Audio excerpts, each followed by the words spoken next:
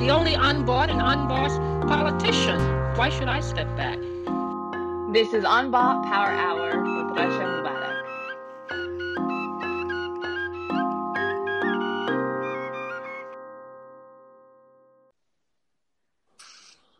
Hey. Hey, Rasha. Sabah al khair. Good morning. Sabah al-Noor. How are you? Good. How are you? Good. Good. Welcome.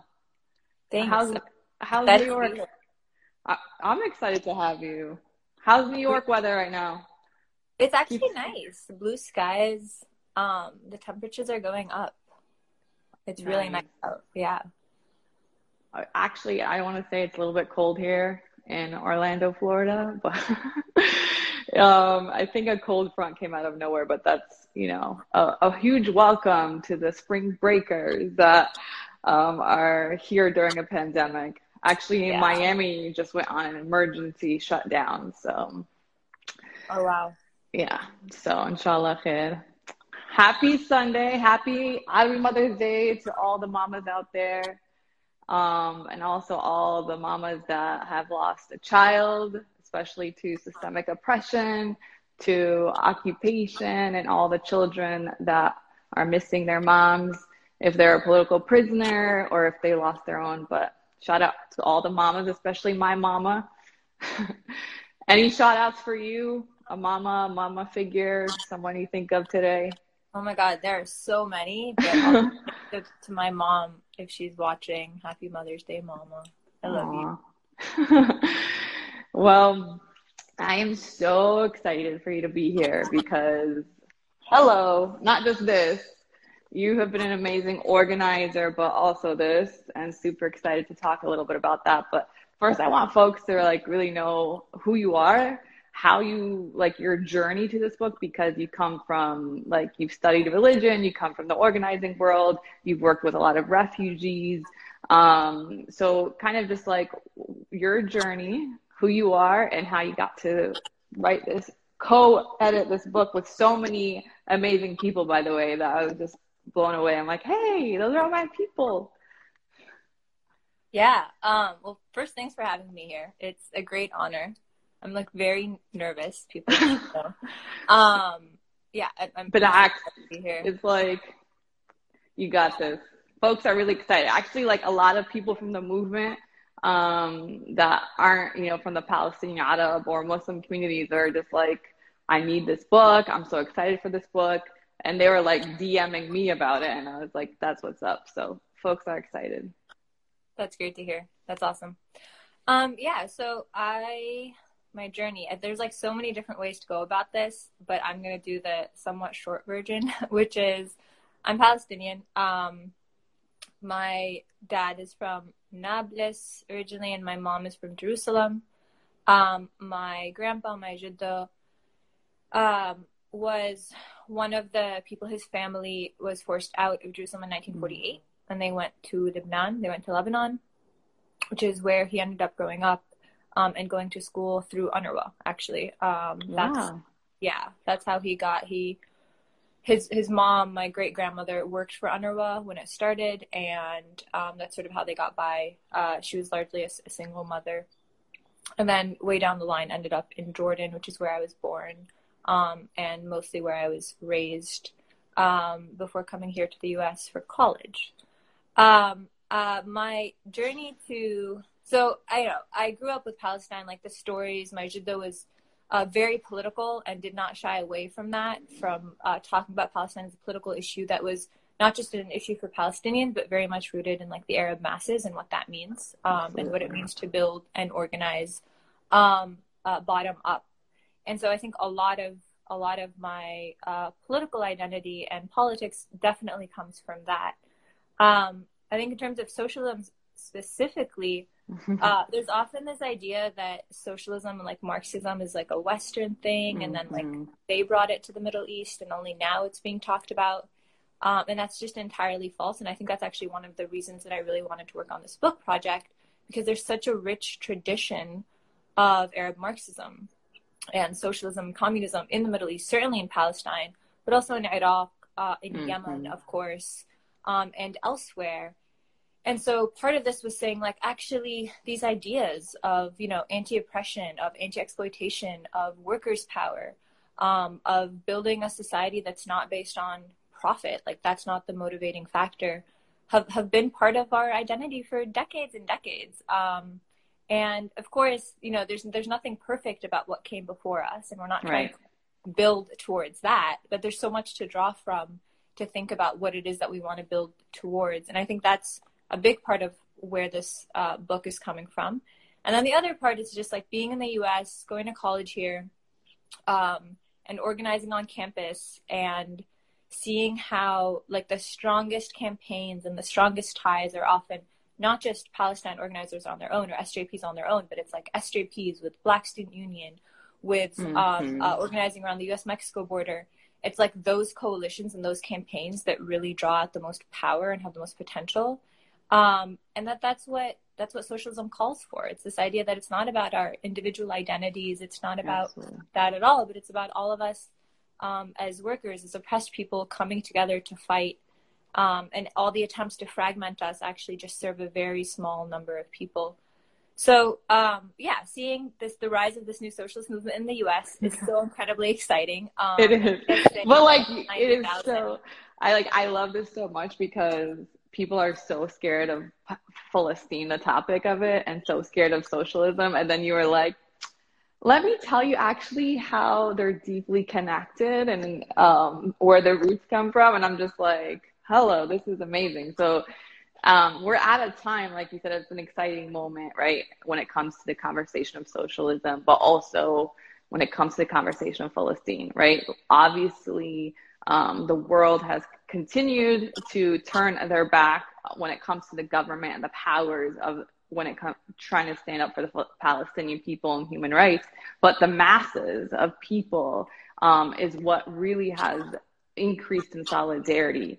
And it's moved from the trenches of solidarity movement to even the halls of Congress now. We have the most far left wing in Congress, where we have congressional leaders who are pushing for Palestine. So this just, you know, what I love about your book is that you're recognizing, you know, that these oppressive systems continue to debilitate the Palestinians and indigenous people and, you know, immigrants. But what you're able to draw from it is also this notion of hope and how what will lead to liberation. And that is through like real socialism, and even how you define socialism. Your co-editor is just like, below socialism, and talking about like even the different definitions of imperialism and how it's just like conflicting in ways of competing of exploitation and dominance and all of that. So if you can just talk a little bit about how you look at socialism overall and how it relates to capitalism and imperialism.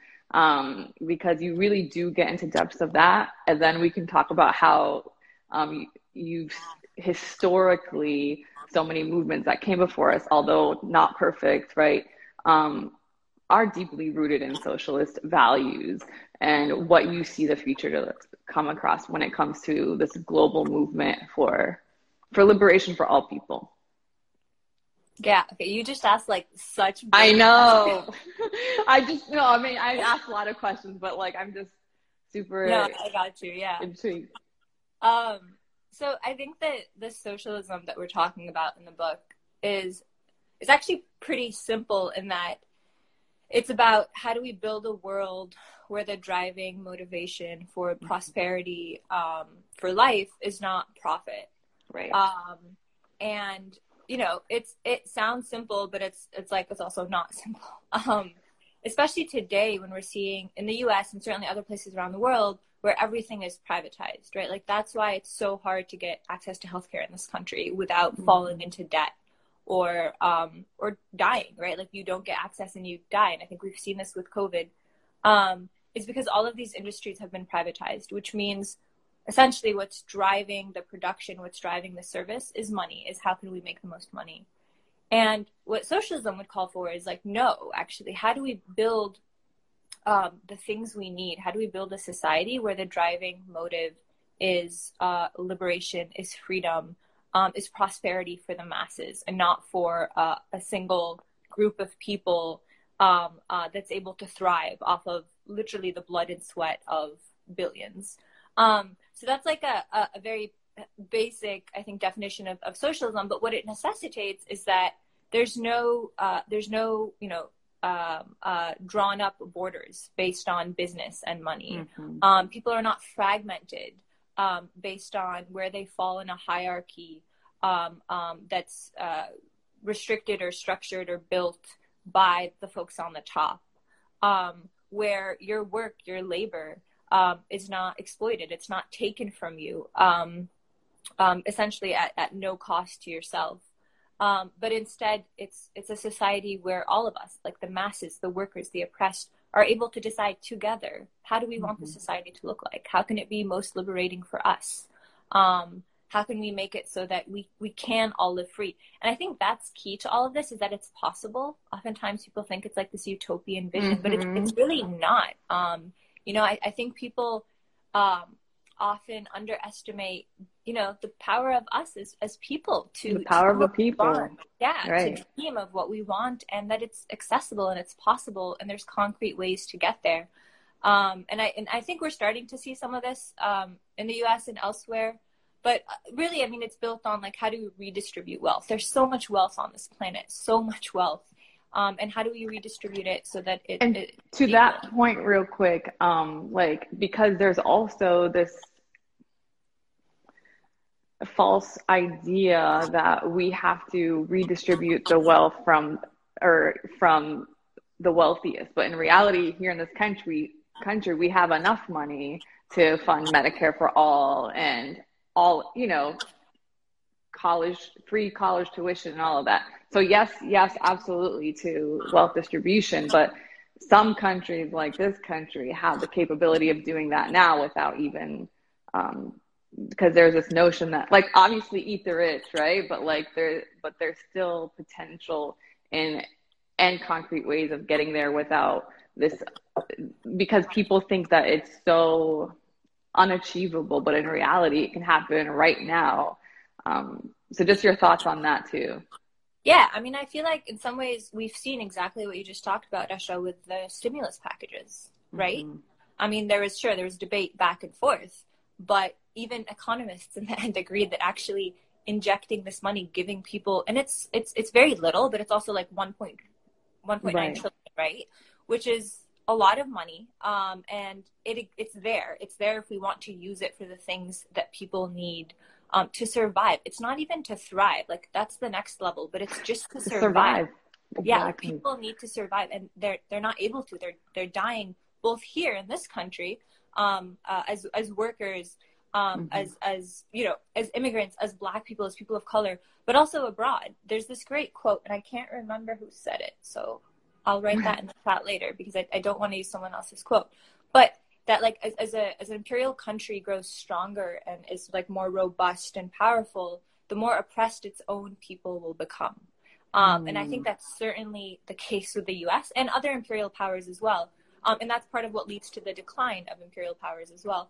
And I think that's definitely the case with the U.S. And the other thing I wanted to say about what you were saying about, like, we have money for Medicare for all. We have money to do these things, like tuition, like canceling free education or canceling student debt, is that the U.S. spends more than the next 10 countries combined on defense and, like, national security. That's a lot of money. That's so much on displacing and murdering people, and then it's just and then apologizing for apartheid and occupation elsewhere. Wow. So, also in your book, you kind of discuss about how, as long as capitalism is upheld, there will always be imperialism. So, looking back at movements that came before us, they might have claimed to have these socialist values, but in reality, still were dedicated to capitalist ways, just because people, like you said, there's a sense of survival, or people automatically, or countries and governments and agencies automatically tapping into this capitalist world. So how do you go away from that in global movements when it comes to the struggle? Yeah, I think that so many movements in the past have called themselves socialism, but have actually, like you're saying, just been, unbelievably oppressive, like Stalinism, for example. Mm-hmm. And I think one of the, the key ways to think about how we want to build our movement and like what it means to be a socialist is to think about how do we make sure that what we're building towards is really liberatory for all, that there are no restrictions on it.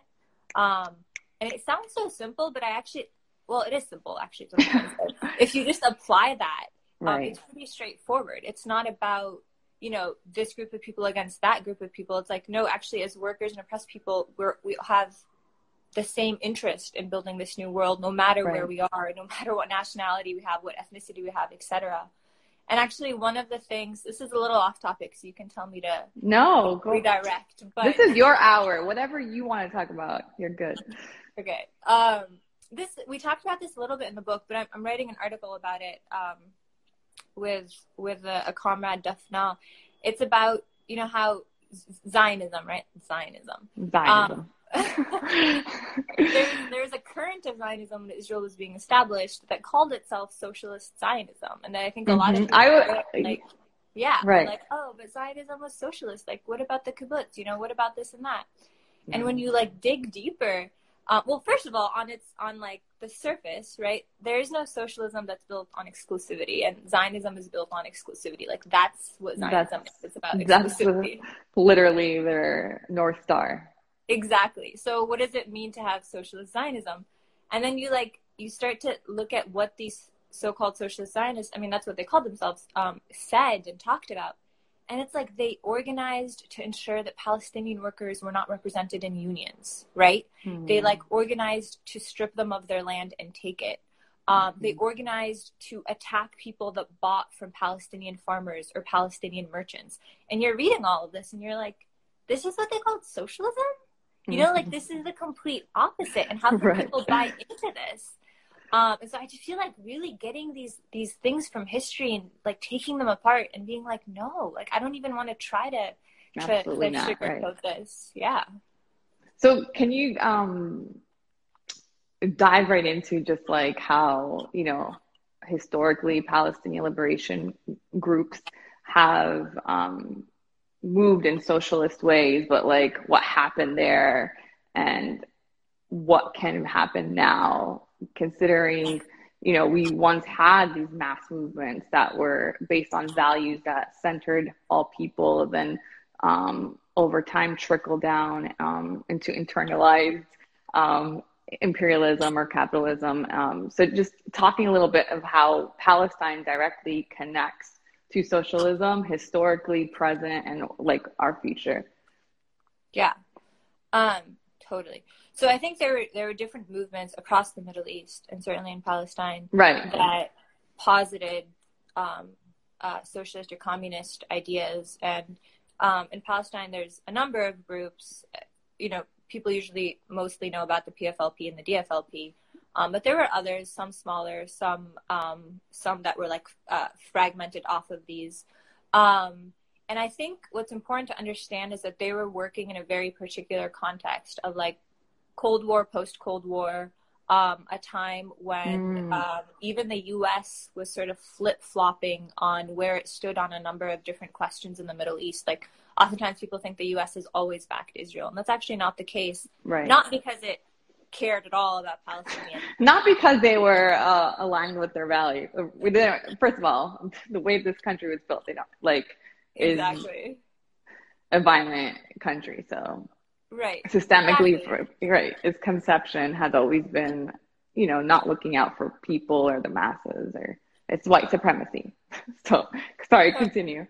No, yeah, that's the foundation of this country is the murder and displacement and ethnic cleansing of indigenous people, and then the enslavement of Black people, and then decades and decades of war and economic imperialism.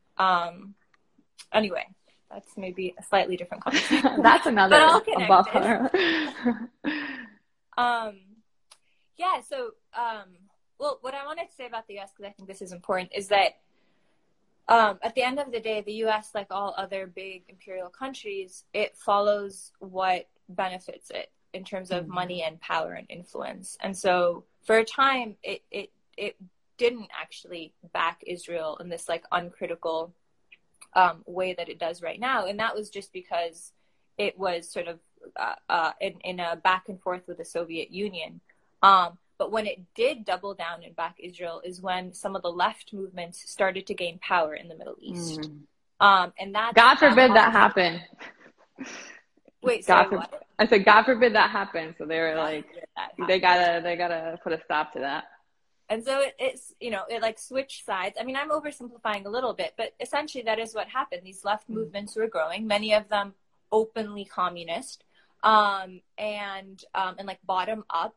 And when it saw that, it switched to back Israel and like try to squash these movements because it realized that would completely destroy its own interests in the Middle East.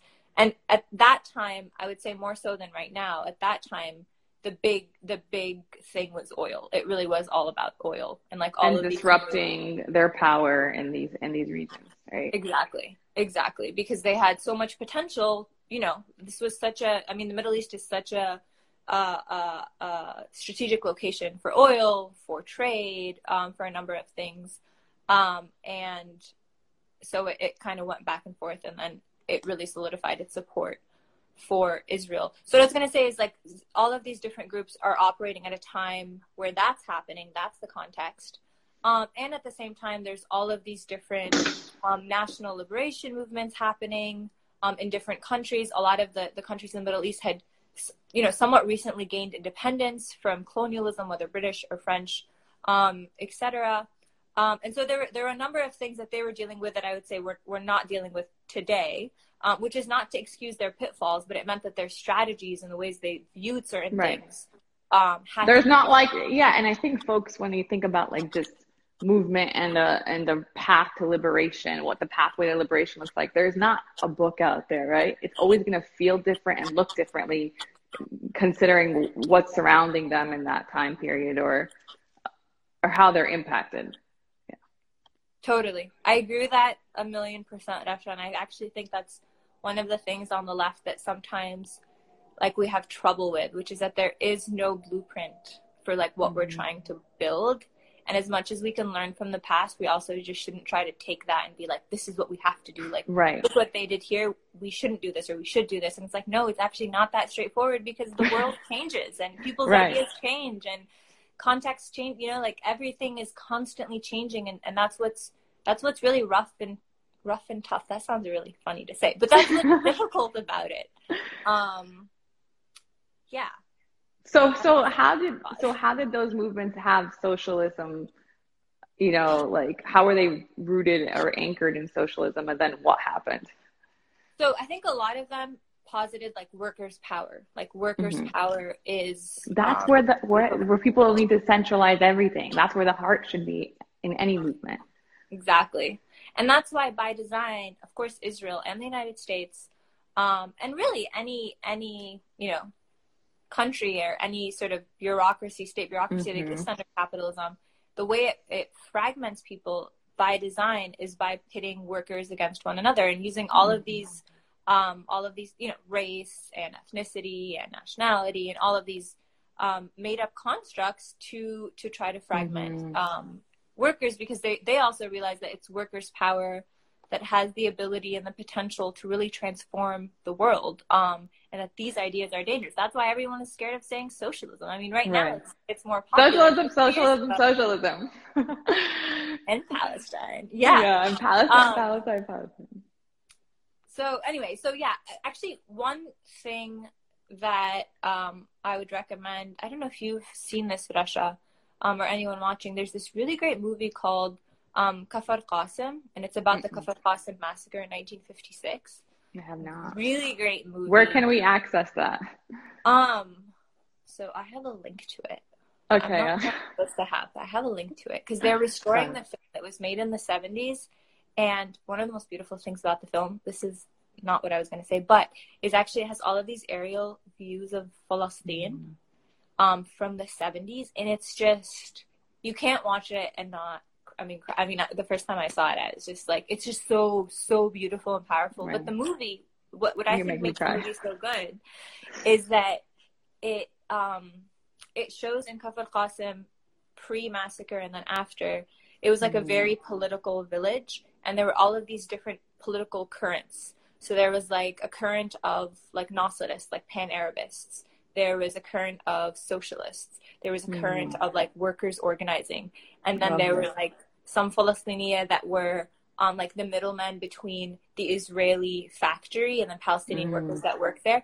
And and of course class, like who are the workers, who are the wealthy Palestinians, and all of this is happening as Israel is planning to impose this curfew, and essentially ends up killing Palestinian workers because they didn't know about the curfew. It's anyway, really great movie, because I think it shows that in Palestine there is this rich tradition of like different political currents organizing together, but also debating and like trying to figure out like what it is that we're trying to build and how productive debate, right? Yeah. So that's, I think if someone wants to, like, a good way to put your foot in the door in all of this, if that's the right phrase, is that movie, I think, is a really powerful movie for that reason. Amazing. So do you feel like the socialist ideas continue in the Palestinian, like obviously in the masses, right? Like the Palestinian organizers more than likely have socialist views, but do you feel like there's an actual movement that's what they're deeply rooted in right now in Palestine? So it's really hard for me to speak about like what exists in Palestine right now. I don't think there's a movement, no, and I don't think there's a movement, a socialist movement, either explicit or not explicit, because of, you know, the number of clampdowns that exist, both from Israel, but also from internally from different groups or directions that don't want to see like a workers run Palestine. I do think though that there are groups that are explicitly anti-capitalist and that are really building towards this idea of like, what does it mean to achieve collective liberation? And Al-Qaws comes to mind right away. Yeah, one of these groups. This like really phenomenal, brilliant group of people that's producing analysis that is anti-capitalist and that is thinking seriously about like, how is it that we're fragmented and how do we get past that on the ground in Palestine? And I see them as an organization, a movement that is moving in the direction of a classless society, of free of exploitation, and they do anything from gendered violence and, you know, talking about all the issues that are impacted and what that looks like under occupation and oppression, right? So yeah, definitely Al-Qaws is a good organization. So how do you see, go ahead. I was just going to say, I mean, another one that comes to mind is the Palestine Feminist Collective, which I think you're right? We're both a part of it. Yeah. Yeah. You're right. But like you really, I think, helped get that statement out. And I mean, that's huge and so powerful to be like, actually, yeah, this is about women. This is about liberation. This is about gender and sexual liberation. And we can't talk about occupation. Right. We can't talk about capitalism without talking about these pillars that it uses to build itself. Yeah, absolutely. And I think, you know, for a long time, you know, not to go too far into, but the PFC is a space I think so many of us yearned for, right? Like doing this work is violent, it's exhausting, it's many times marginalizing on all sides of the aisle, even in progressive spaces. So definitely it's a space where, you know, it's US based, but also we are drawing a line in the sand of, you know, what freedom and liberation looks like for Palestinians and for people. And to be amongst so many brilliant Palestinian femme siblings is just like something that I've only could dream of and like manifest, and it's here. So I'm excited to be a part of that with you and everyone else. So tell me, like, what I really love about you, like, legit. I know I don't like, I love that, like, we're living in a time where it's easy to lose focus or get distracted from like what our mission is, our vision is, or trying to redirect resources and energy and funding into, well, getting away from the socialist conversation, or how to better talk about Palestine. And it's like, no, like, we need to better, like, we have to talk about what it is, what it can, what this world can look like. And so you are, it's not easy to come out with a book with Palestine and socialism right on the front face of it. And a shout out to Izzy for the design. It's beautiful. So I really love that, your boldness and how unapologetic you are and how unbought you are. So I wanted to ask you, like,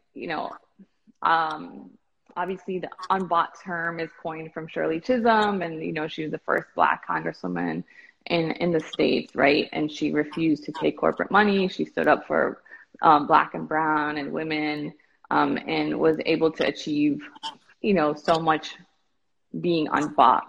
And a lot of times, in movement spaces and organizing spaces, we're asked to leave our own people behind, or a community behind, or a person behind, and in this false notion that freedom comes at the expense of another. So how do you personally, like, continue to choose to be unbought in this work and how you show up? That's a good question. My initial reaction to the question is, and as you were like giving the preface to it, is that is like who would buy me?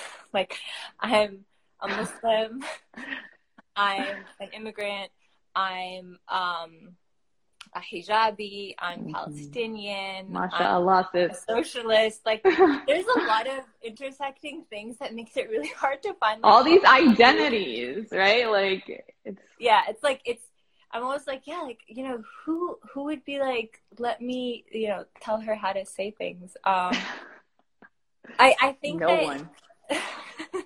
I mean, maybe we'll build a world where, like, people want to, buy or whatever, that type of voice. But I think that,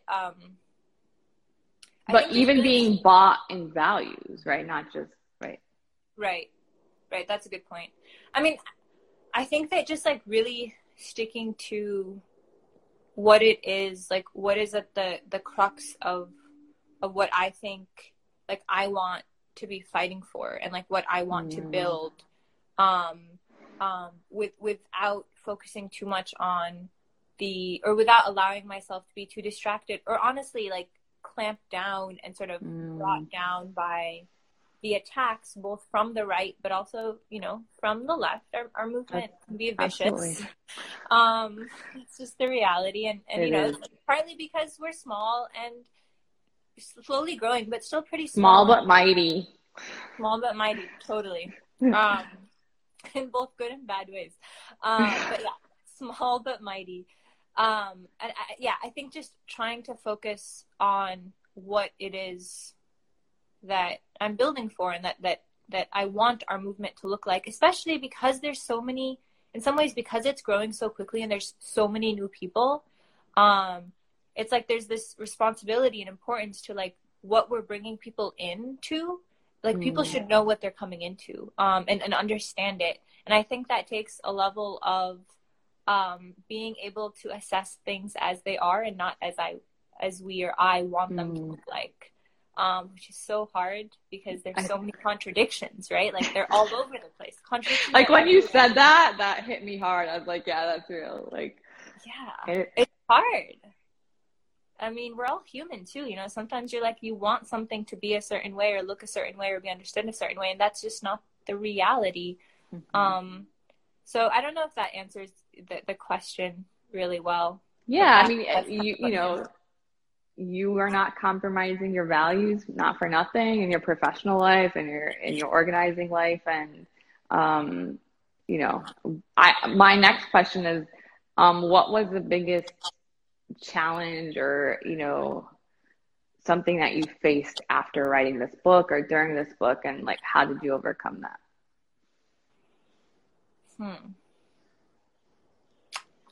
I have so many different answers. You're like the backlash, right? Oh, so much, I'm sure. Did you feel supported? Yeah. So I'll start with the negative and then the positive. I think that there was a lot. So the whole thing took around like 2 years, maybe a little bit more, because thank you. It's me, my co-editor, and like everyone in the book. Like big shout out to all of you. But I partly because the world was changing so quickly in the last 2.5 years, it was like constantly having to go back and like re-edit, revise it. Yeah, like I mean, when in June when the big protests were happening, Black Lives Matter protests, and there was this movement unfolding, and at that point we had turned in the manuscript, and we were like, oh my god, like you're right, give it back. Can't do yeah, we need to add, we need to add something. But anyway, I think that the constant change in things. And the ups and downs, like sometimes it's like, yeah, the movement's growing, and then it's like, oh, whoa, that's like a big attack, and being like, is the book too hopeful? Is it like ignoring the fact that actually things are getting worse? And then the opposite of that, like, is this book too sobering and not hopeful enough and not like inspiring enough? And I think trying to find both the right balance, but also what we were talking about earlier, which is like, how do we talk about things as they are and not as we want them to be? And then of course, at the back of my mind this entire time, I was also thinking like, how is this going to affect my ability to get citizenship, and like what it means to travel. Right. That's very naturally fearful. Middle East. Yeah. And I think that there's a lot of back and forth. There was a lot of like, I'm sure everyone in the Palestine movement has dealt with this. I'm sure you've dealt with this, Rasha, where it's like, do I use this word? Do I use a different word? Because this word could be, read in this and that way. And especially because it's also not just me and Brian, the co-editors, but it's all these other names in the book.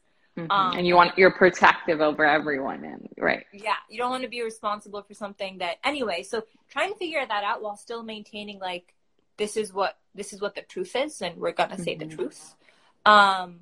And like you were saying, it's already such a taboo to talk about Palestine, and then add socialism to it is like a whole other level of like, oh my God, what are you saying? Both in the U.S., but also you broke the book. You broke the book industry without a doubt. I was like, what? These two terms together? Okay. Yeah, and of course, like we didn't get into this too much, and this is one of the things I've heard from a lot of people that read it who were like, I read it, and I was like, I'm a socialist. Like, this makes sense to me. I guess I'm a socialist. And then, would be talking to other people, and people would be like, wait, but like, how can you be a socialist and a Muslim?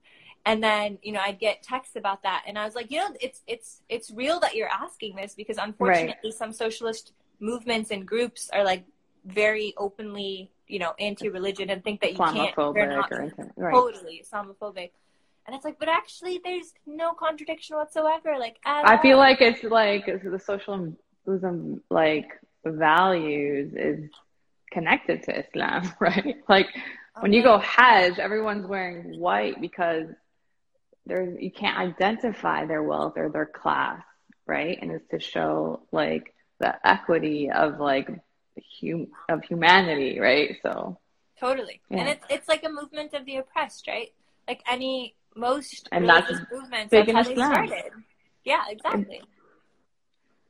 So what are some, CTAs or call to action for folks, when you think about people getting involved in, socialist movement, like what does that look like? But I also, after that, I want to know, like, what does a free world mean to you? And what do those steps look like? What are the concrete steps look like?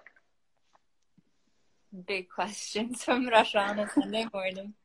I had my coffee.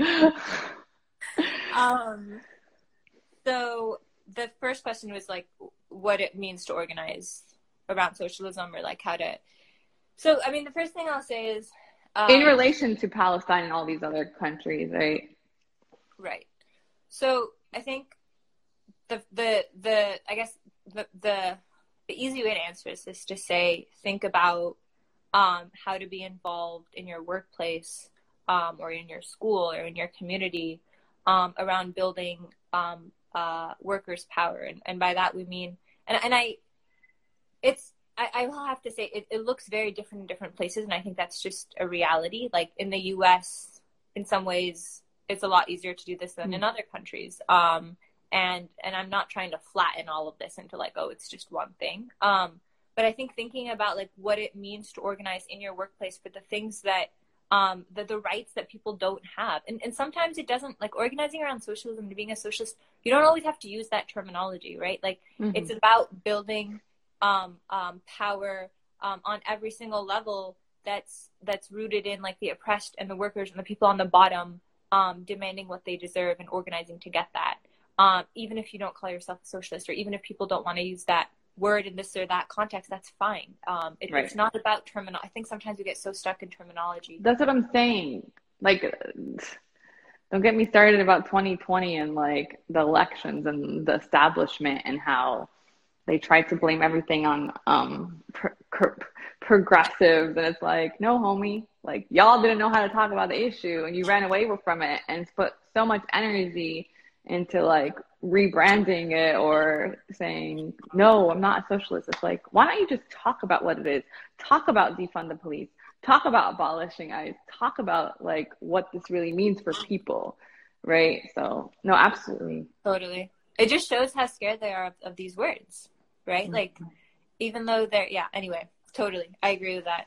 Yeah, anyway, I think in the U.S., look, if you're in the U.S., I really do think that joining the Democratic Socialists of America is important, and like building with them, especially if you're on a campus. And it's a big tent organization. Yes, it means that not everyone agrees on everything. There's a lot of work to be done, but you know what? That's to be in the struggle together, right? Exactly. And that's the more we are, the more we're going to face the growing pains of the left, and that's a good thing because it means we can debate each other and talk about how to organize and talk about strategy. And really learn how to build a big, robust movement. And I think it's important to also be part of an organization like that one and others, because that's also how we make sure people understand that Palestine is central to what we're building in the U.S. Like it has to be. We can't go up against the U.S. Capitol and U.S. empire without talking about what the U.S. is doing overseas, because of what it's doing to people abroad, and also because of what it's doing to people here in the U.S. Because the two are connected. Yes, people experiencing homelessness, and it's like, but we're giving Israel $3 billion a year. Like it makes like just like how what they do in like this like in capitalist world is make it seem so complicated, and we see that a lot when it comes to talking about Palestine. It's like making it seem complicated, and when it's not, it's like exactly, it's not at all complicated. Yeah, so I would say that. I also think that really thinking about how do we organize to end U.S. funding for Israel, because that is one direct and concrete way, especially if folks are in the U.S., to stop the ability of Israeli apartheid reproducing itself, right? It's like cutting the capital, cutting the money flow. And that's huge. And I think that Israel and its allies have already showed us how scared they are of that. Like that's why they pump millions and millions of dollars into combating, any sort of Palestine advocacy in the U.S. Like I keep saying this because it's like one of my favorite things to say, which is like we have to think about why is it that when Congresswoman Ilhan Omar or Rashida Tlaib, right, like a congressperson from Minnesota and a congressperson from Michigan, when they say like the simplest thing, like the most basic form of advocacy for Palestinians. You see it like front page news in the U.S. and in Israel. Like every single publication in Israel will have that front page news. Why do they care so much? what a congressperson in Michigan or Minnesota are saying. Like, they're telling because us they that see the power. Exactly. And so that's the thing. We have so much potential, like so much potential, especially right now as our movement is growing. And like you're saying, Rasha, we have people in Congress where we're often least heard. And they're not puppets. They're people with their own ideas and principles, and they're fighting for them tooth and nail, and they're being attacked and smeared for them.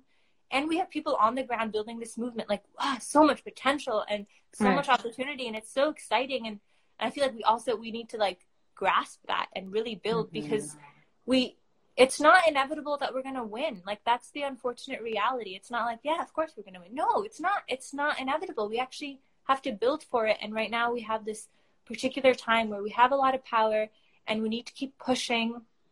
And it's true that it's still scary. Like, Canary Mission still exists, right? Like, people still lose their jobs. JCRC across the country will come and try to unseat you. And if they see a little bit of like any kind of power collect.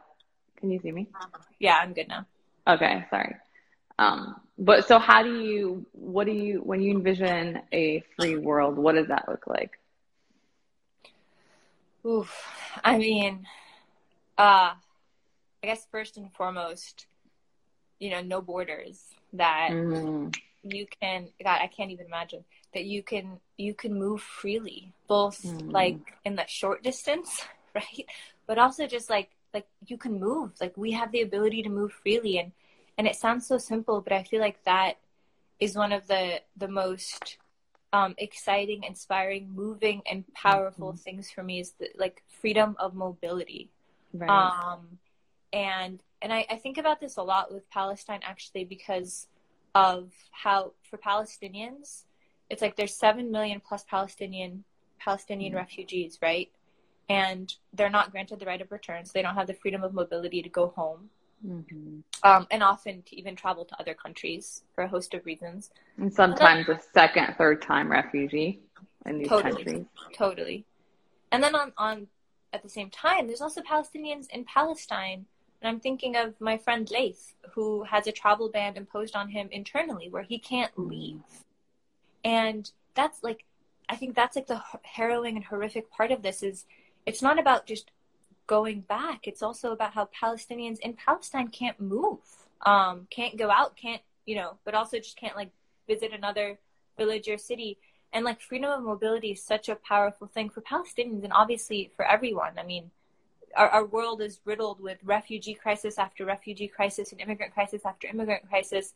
And I think for me, when I imagine a liberated world, a lot of it comes down to freedom of movement, because I think that is a reflection of so many other types of freedoms.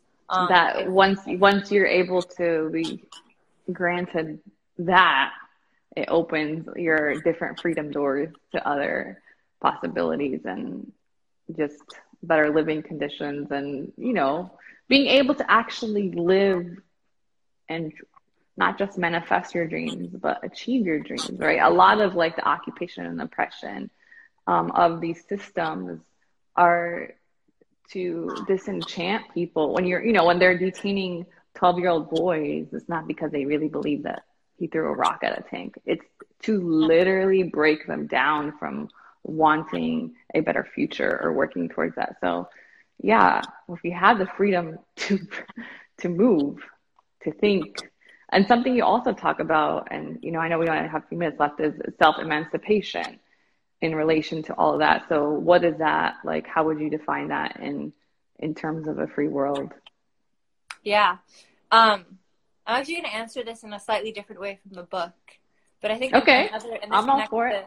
This connects to self-emancipation and like what I envision or what excites me or what's powerful about a free world. Another one is like the amount of potential that every single one of us has, artistic and otherwise, to explore and to think and to theorize and manifest.